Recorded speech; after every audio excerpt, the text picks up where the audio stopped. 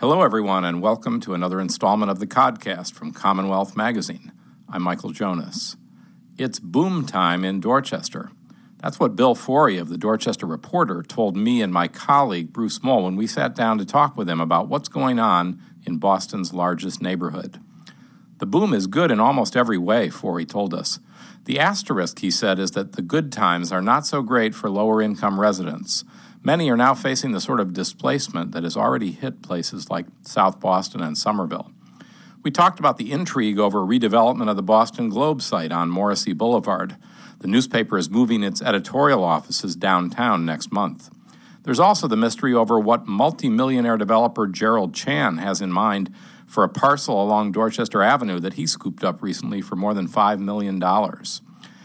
I asked him what it's meant to have the first Dorchester resident in the mayor's office in more than 50 years. Forry is perhaps the less well-known half of the neighborhood's most prominent power couple. His wife is State Senator Linda Forry. Bruce and I are both residents of Dorchester and pretty familiar with it, but we don't hold a candle to the Dorchester born and raised newspaper publisher and editor.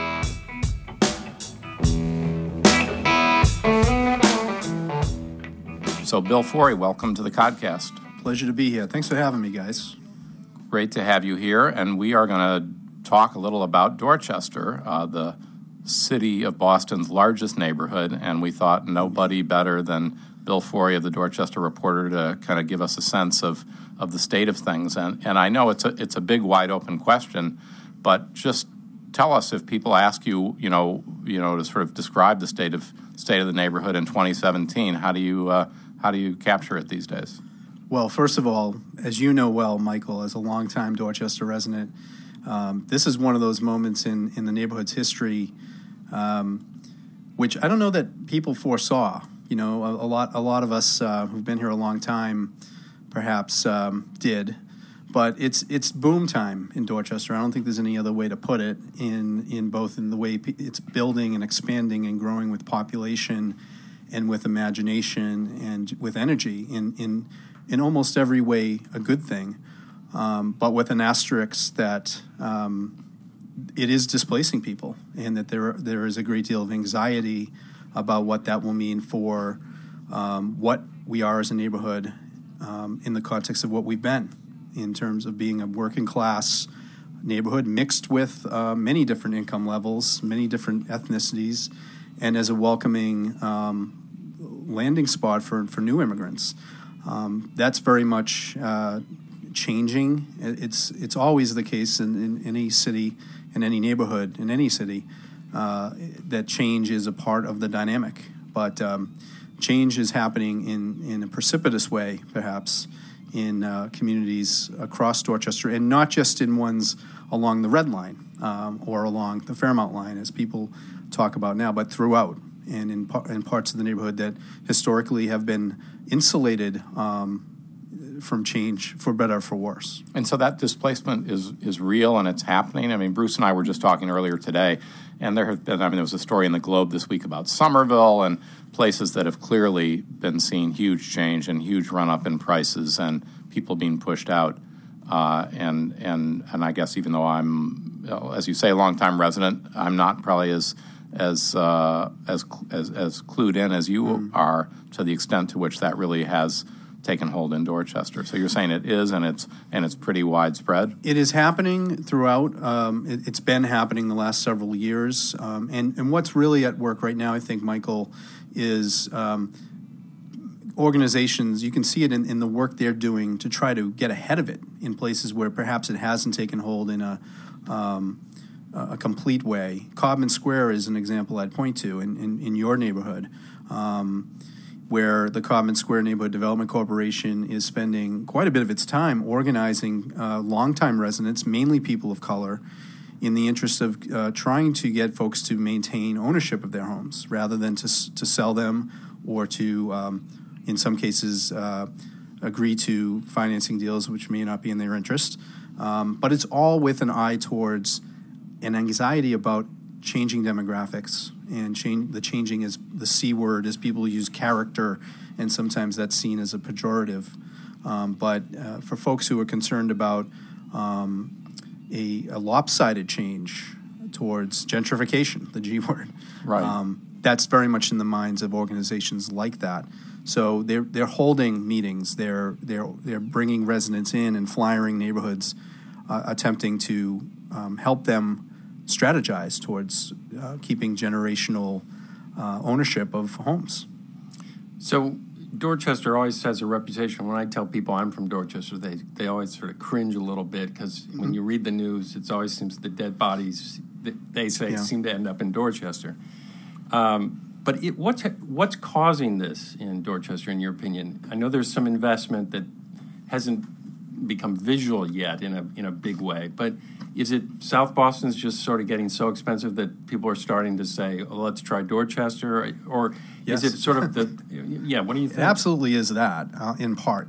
So part of it is our housing stock, which lends itself towards being either restored or condominiumized, which is an affordable way for people to find ownership in the city still. Rents are less expensive than they are absolutely in the city core, including South Boston. And so for working professionals, young professionals in particular, it's become a more desirable destination. Amenities have grown up over the last decade. Things like the Neponset Greenway, which is about to open its latest extension. Things like Pope John Paul II Park. And increased, although, as we all know at this table, the Red Line is never our most reliable friend. The stations have been upgraded. So all these changes for the better in terms of amenities, coupled with the the affordability factor in comparison to the rest of the city, is clearly driven workforce housing into Dorchester and into Mattapan now increasingly. And so it is in some ways boom time for the benefit of the greater region, and it's leavened with that idea that some people are anxious about what it'll mean for their future in the city. Have you noticed a change in the advertising you get? I mean, are people trying to target these people moving in with their ads, or? To some extent. We've seen certainly the cable wars that are now going on in the city have manifested themselves in that way. There's a great deal of competition now for between the various cable companies, which we didn't see before. But yes, there are new developments arising, and people want to speak to newer residents, as well as to people who are making decisions about whether to stay. And so we are seeing, in terms of advertising, things we've always seen: the healthcare sector, banks and lending institutions, city government for sure, but also real estate. Definitely something that we're seeing more of in terms of people, realtors advertising their offerings. But with all the anxiety, Bill, and the potential downsides, how would you, I mean, there's obviously sort of an upside to what's happened in the neighborhood with this interest in it. I would think you would agree. I mean, there's certainly more investment. I mean, this was true across the city. I mean, back in the 70s, there was arson, and I mean, it was like night and day to think about the neighborhood today compared to those days. Restaurants popping up, the sort of quality of life, I guess, for people who can afford to be there, That's I think true. has improved. And what has it meant, I guess, just for the neighborhood overall? I think it certainly is. It's preferable to where we were. There's no question that periods in the 1970s and 1980s and the 1990s were very bleak at times. Homicide rates, which were compared to today's rates, unbearable in like some triple ways. today's 152, I believe, in 1990, and touching every corner of the community. And it's not to say that has, by any means, been eliminated. I mean, that's still a constant factor for folks who live in most parts of the city, including Dorchester. But there is a dynamic element to the community now with new business opening, with community groups doing more than just reacting to problems. They're looking to be catalysts for new enterprise. They're partnering together. I'll give you the example that's on the cover of the Reporter today, which is a a new idea to create a greenway along the tunnel cap of the Red Line between Fields Corner and Ashmont Station. It's currently, just kind of just a concrete stretch of a tunnel ceiling. And a group of people have come together and said, you know what, let's turn this into a green space with bike lanes, with, different amenities along the way, make it a green space. I think they have in mind both our own Neponset Greenway and also the New York City's example of reusing old rail for use. And but this isn't coming from government. It's coming from civic organizations. It's coming from private business people who are saying, hey, this would be a good use. This would help lift up the community. That's what's exciting now. I think a lot of times Dorchester was playing defense in terms of reacting to problems, being besieged in a way by crime, by disinvestment, and by blight. And we still have some of that.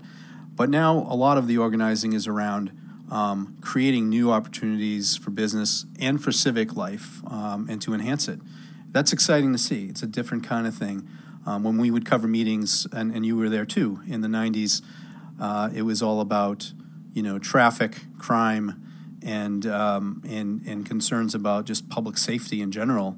And now people are they're still talking about traffic for sure, but they're talking about ways that they can improve without a focus on the negative. It's been inspiring. Maybe a specific thing I'd like to turn to, a section of Dorchester. You just wrote about it in your paper this week. The Globe was planning to sell its property at 135 Morrissey Boulevard. Correct. It's the second buyer they had for it, and this is the second time the buyer withdrew, seemingly at the last moment for unknown reasons. And I noticed you asked, was it because of some environmental problem on the property? And we're told no. Yes. But what do you hear? Something's got to be going on over there.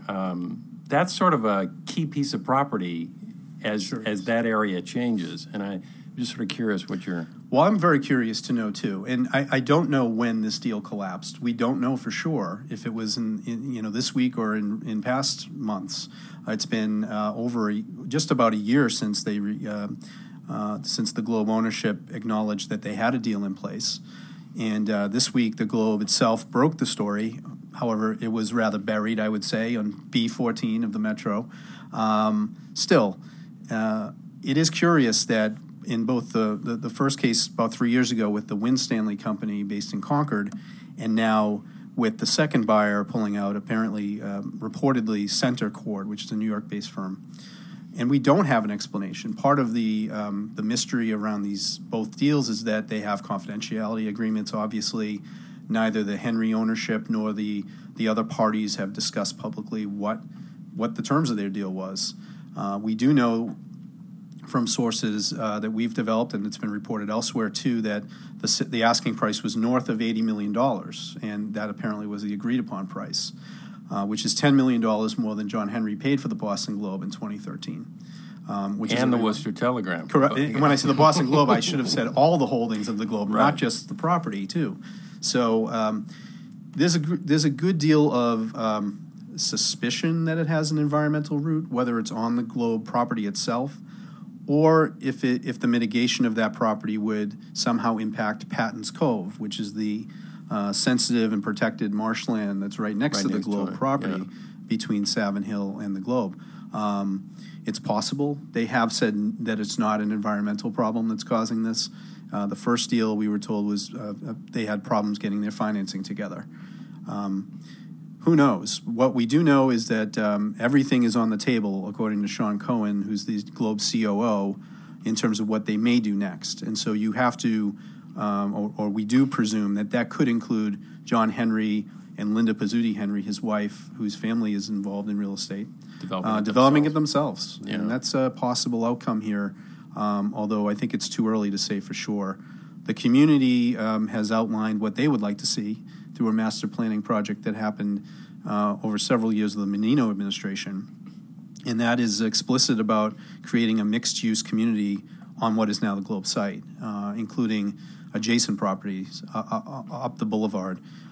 So this would be a mix of housing, of retail, of office space with new streets. So a whole new little sub-neighborhood in there.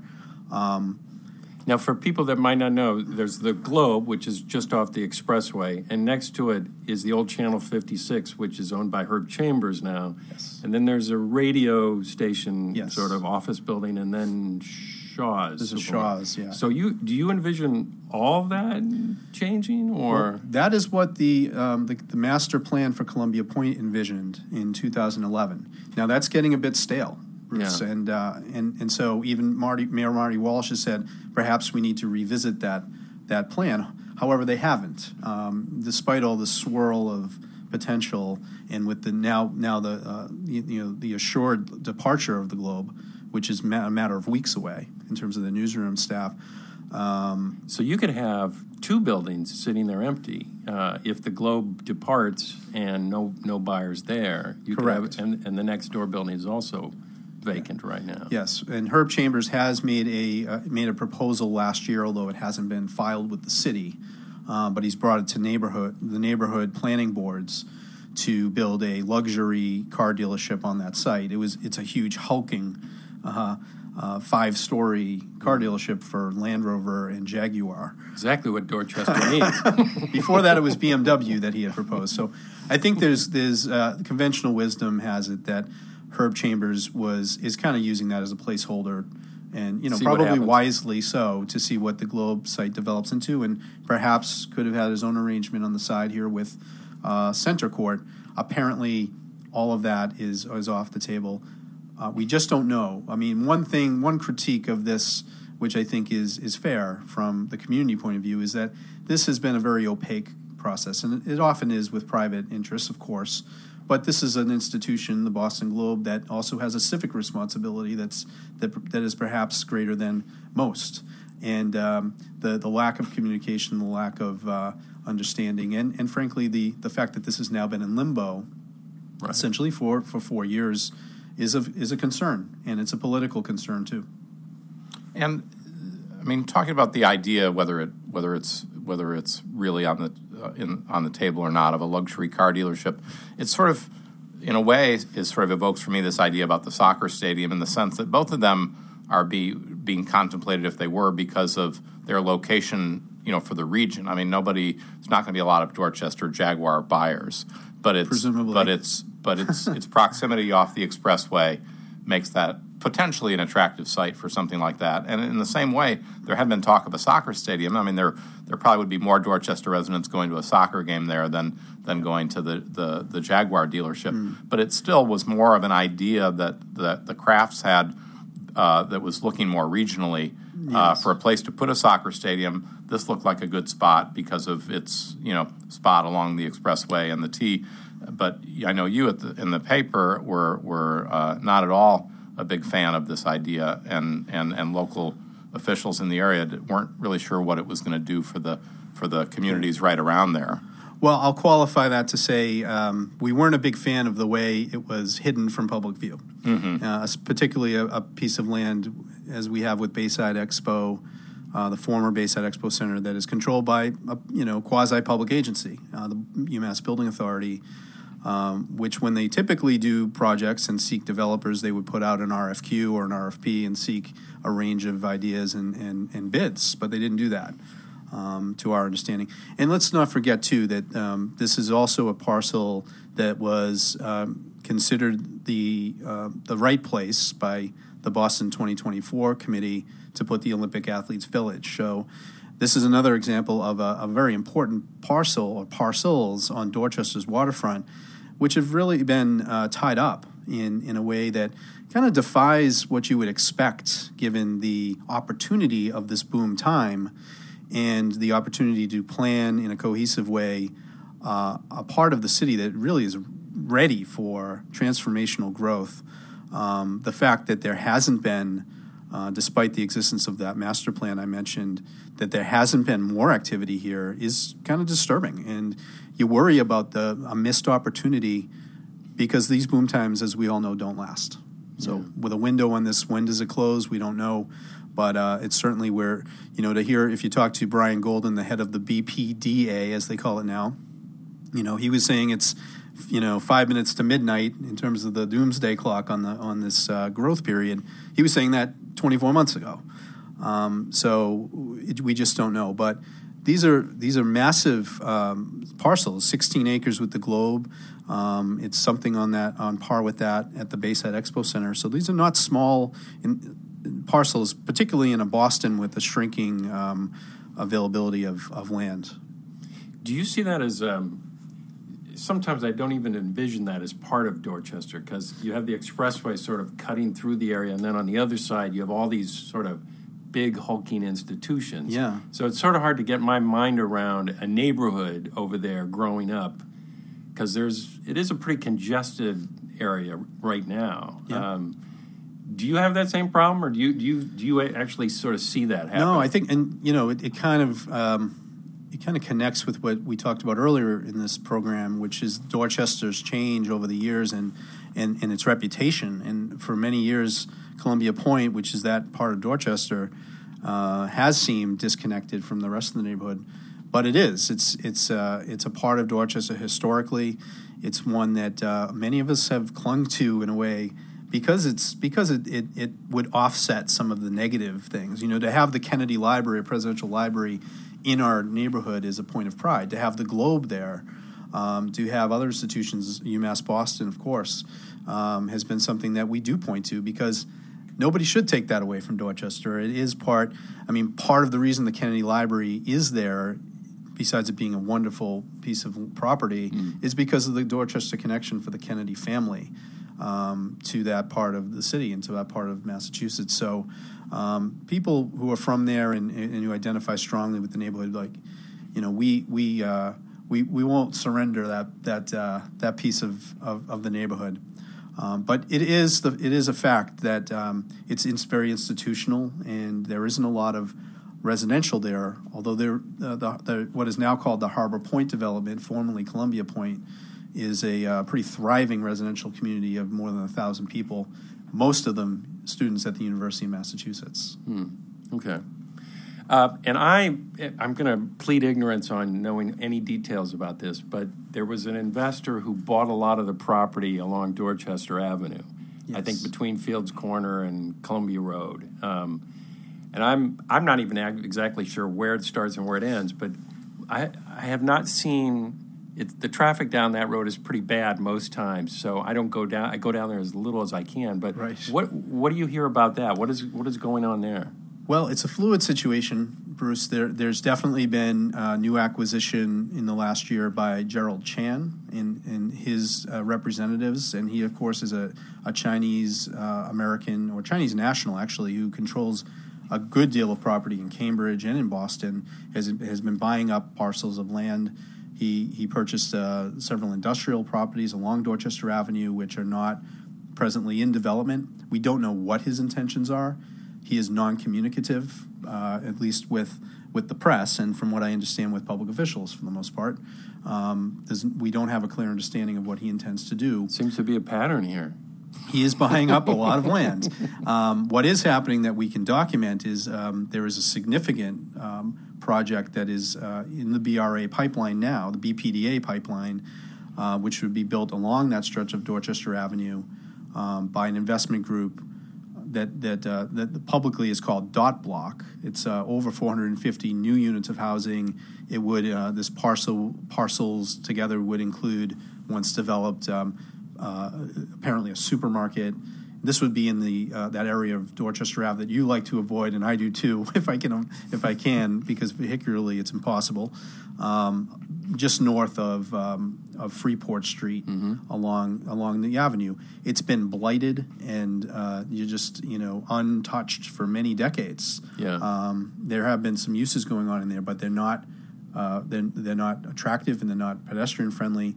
This would be a major. You can definitely get your oil changed along that stretch, right? That's always how many oil changes does a neighborhood need is what I always feel. You can do it in the parking lot in some of those places. Yeah. You can, and you can get your tires fixed at the same time. Yeah. So some of that will stay, but the Dot Block development, which it has been approved by the city, it's been green lighted. It's Gerald Chan, as we've reported, is now an investor in that as well. So he is certainly a major player. What's troubling, as it is in Columbia Point, is is this uncertainty about, what's the object, what's the ultimate goal, and what role will the community have in having any say in that. There has been pressure and there has been a critique from me and others that the Walsh administration needs to be more aggressive. And one of the manifestations of that apparently is a new planning initiative in Glover's Corner, which is roughly where we're talking about there, between Freeport and Savin Hill. There's, as many people know, a huge city bus yard there that's privately managed, but it's city buses for the public school system. It's the biggest bus depot in the city, and it's taking up a lot of space that arguably could be redeveloped. That's probably the next frontier in Dorchester development. So that planning initiative has just begun in the last month. It'll be ongoing for the past year, and it's really modeled on the planning that's been done in Roxbury, Jamaica Plain, and in South Boston in the last 2 years. So I just want to pick an argument with you on one thing. So I know you and your wife, Senator Linda Dorsina Forry, are big supporters of the Mattapan trolley. Yes.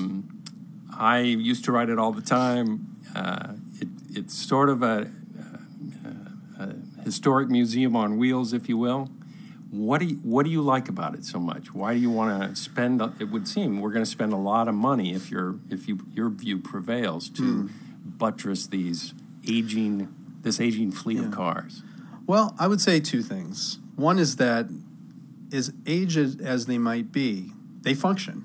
They serve a purpose, they are fairly reliable in a system that's not always the case. In poor winter weather, they can go down, but so can the red line and the orange line. Sure. And so certainly they have their moments of deficiency, but they're also part of the neighborhood's history in a way that few transportation pieces are. I mean, they're from the 1940s. They have a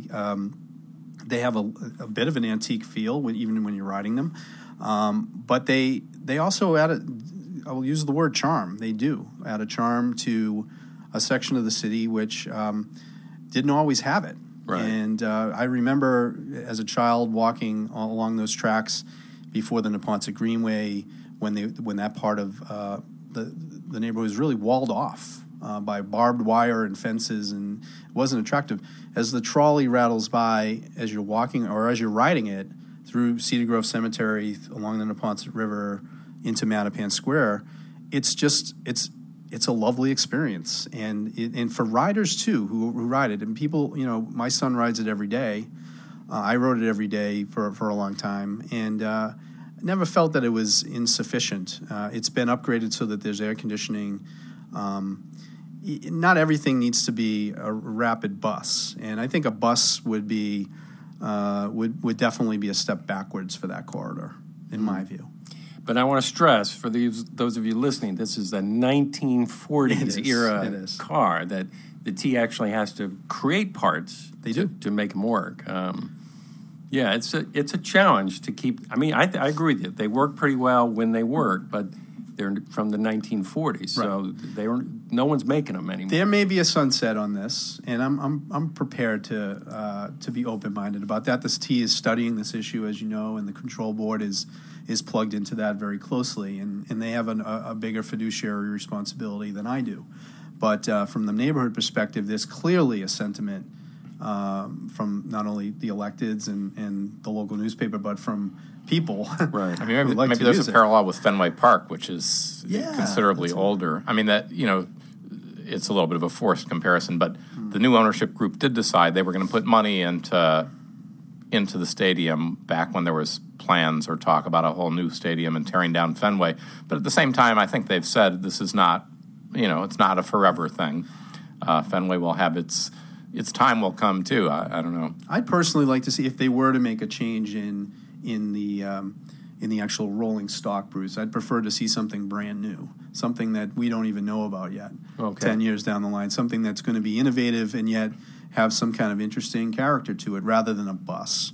None of us want buses. I can say categorically, no one I've talked to in that part of the neighborhoods want that. Some people do. You're right. Do feel the trolley's outdated, and maybe they want some more, comforts. But a bus isn't what they're thinking, I think. So the T has said to us that they're open to, new technologies, and that could be any number of things. So we shall see. A bullet train, maybe. Yeah, I was thinking like the Jetsons. When you said something new that we haven't thought of, I'm thinking of the Jetsons, or a little track, and everybody puts on little jetpacks and shoots along pods there. Zipping you along the river. Yeah. I mean, the last thing I just wanted to ask you about was the mayor of the city is now a resident of Dorchester. You can maybe enlighten us as to when the last time we had a Dorchester mayor. But what is it meant for the neighborhood that Marty Walsh is a Dorchester guy? Right. Well, it was John B. Hines was the last Dorchester so this is resident. In the 40s? He lived in he would have been in the 1960s, and Hines was somebody who succeeded and actually defeated Mayor Curley. But he lived in the Codman The last Hill time neighborhood. a sitting mayor was knocked off, right? Yeah, yeah. And don't tell Marty Walsh that. Well, Marty Walsh is running against a Dorchester person this time. So either way, Dorchester wins. Is he? I've had that argument with Tito Jackson. He claims that it's Roxbury, but he's right in that spot. Well, he's told me it's Dorchester. Really? So maybe we need to pin him down on that. Tito, if you're listening, you better get that one correct. Wow, this is a big he's from Grove story Hall, here. and there is a lot of murkiness in Grove Hall. Where what's Roxbury and Dorchester, but we always like to claim our folks when we can. So. Sure. But in this case, so this is a Dorchester smackdown. It could be a Dorchester fight, and Roxbury and parts of Dorchester are in play, and that's why I think you saw when both men and others who were seeking the office, the first day you could gather signatures, they were both standing on the same bus platform in Dudley Square. That's a battleground. Dorchester will be interesting, but Marty, what it's meant for Dorchester to have Marty Walsh so far has been, there have been a number of people who are part of his organization who are city employees. There's no question he's brought people on. He's clearly had a rapport with the public safety unions that his predecessor did not have. And so from what depending on your perspective, that's been good or bad. But it's clearly been, he's had a more of a working relationship with those unions. And it's also meant clearly, and part of this is a function of the boom we've been talking about, there's been, unprecedented growth, or at least unprecedented in the last 4 or 5 decades in terms of projects moving through the BPDA pipeline of energy going towards development in this part of the city. That is not exclusively the purview or to the credit of this mayor, but he certainly is encouraging it, and things are moving quickly through the pipeline, I think with an eye towards capitalizing on this moment and capitalizing on the economic potential. So he's been delivering in that sense. There's a critique out there that, as I've articulated earlier, he could be doing more to do that, and perhaps that will be manifest itself in this election season. We'll see. But clearly, it's never a bad thing to have the leader of the city from your neighborhood, or whether it's your street or your block, or just then it might even come down to they say the snow plows come first, or all those stories, whether they're true or not. All right, they probably are. Great. Well, Bill Forry from the Dorchester Reporter, thanks so much for coming in and joining us on the podcast this week. Thanks for having me. Thanks, Bill. I appreciate it.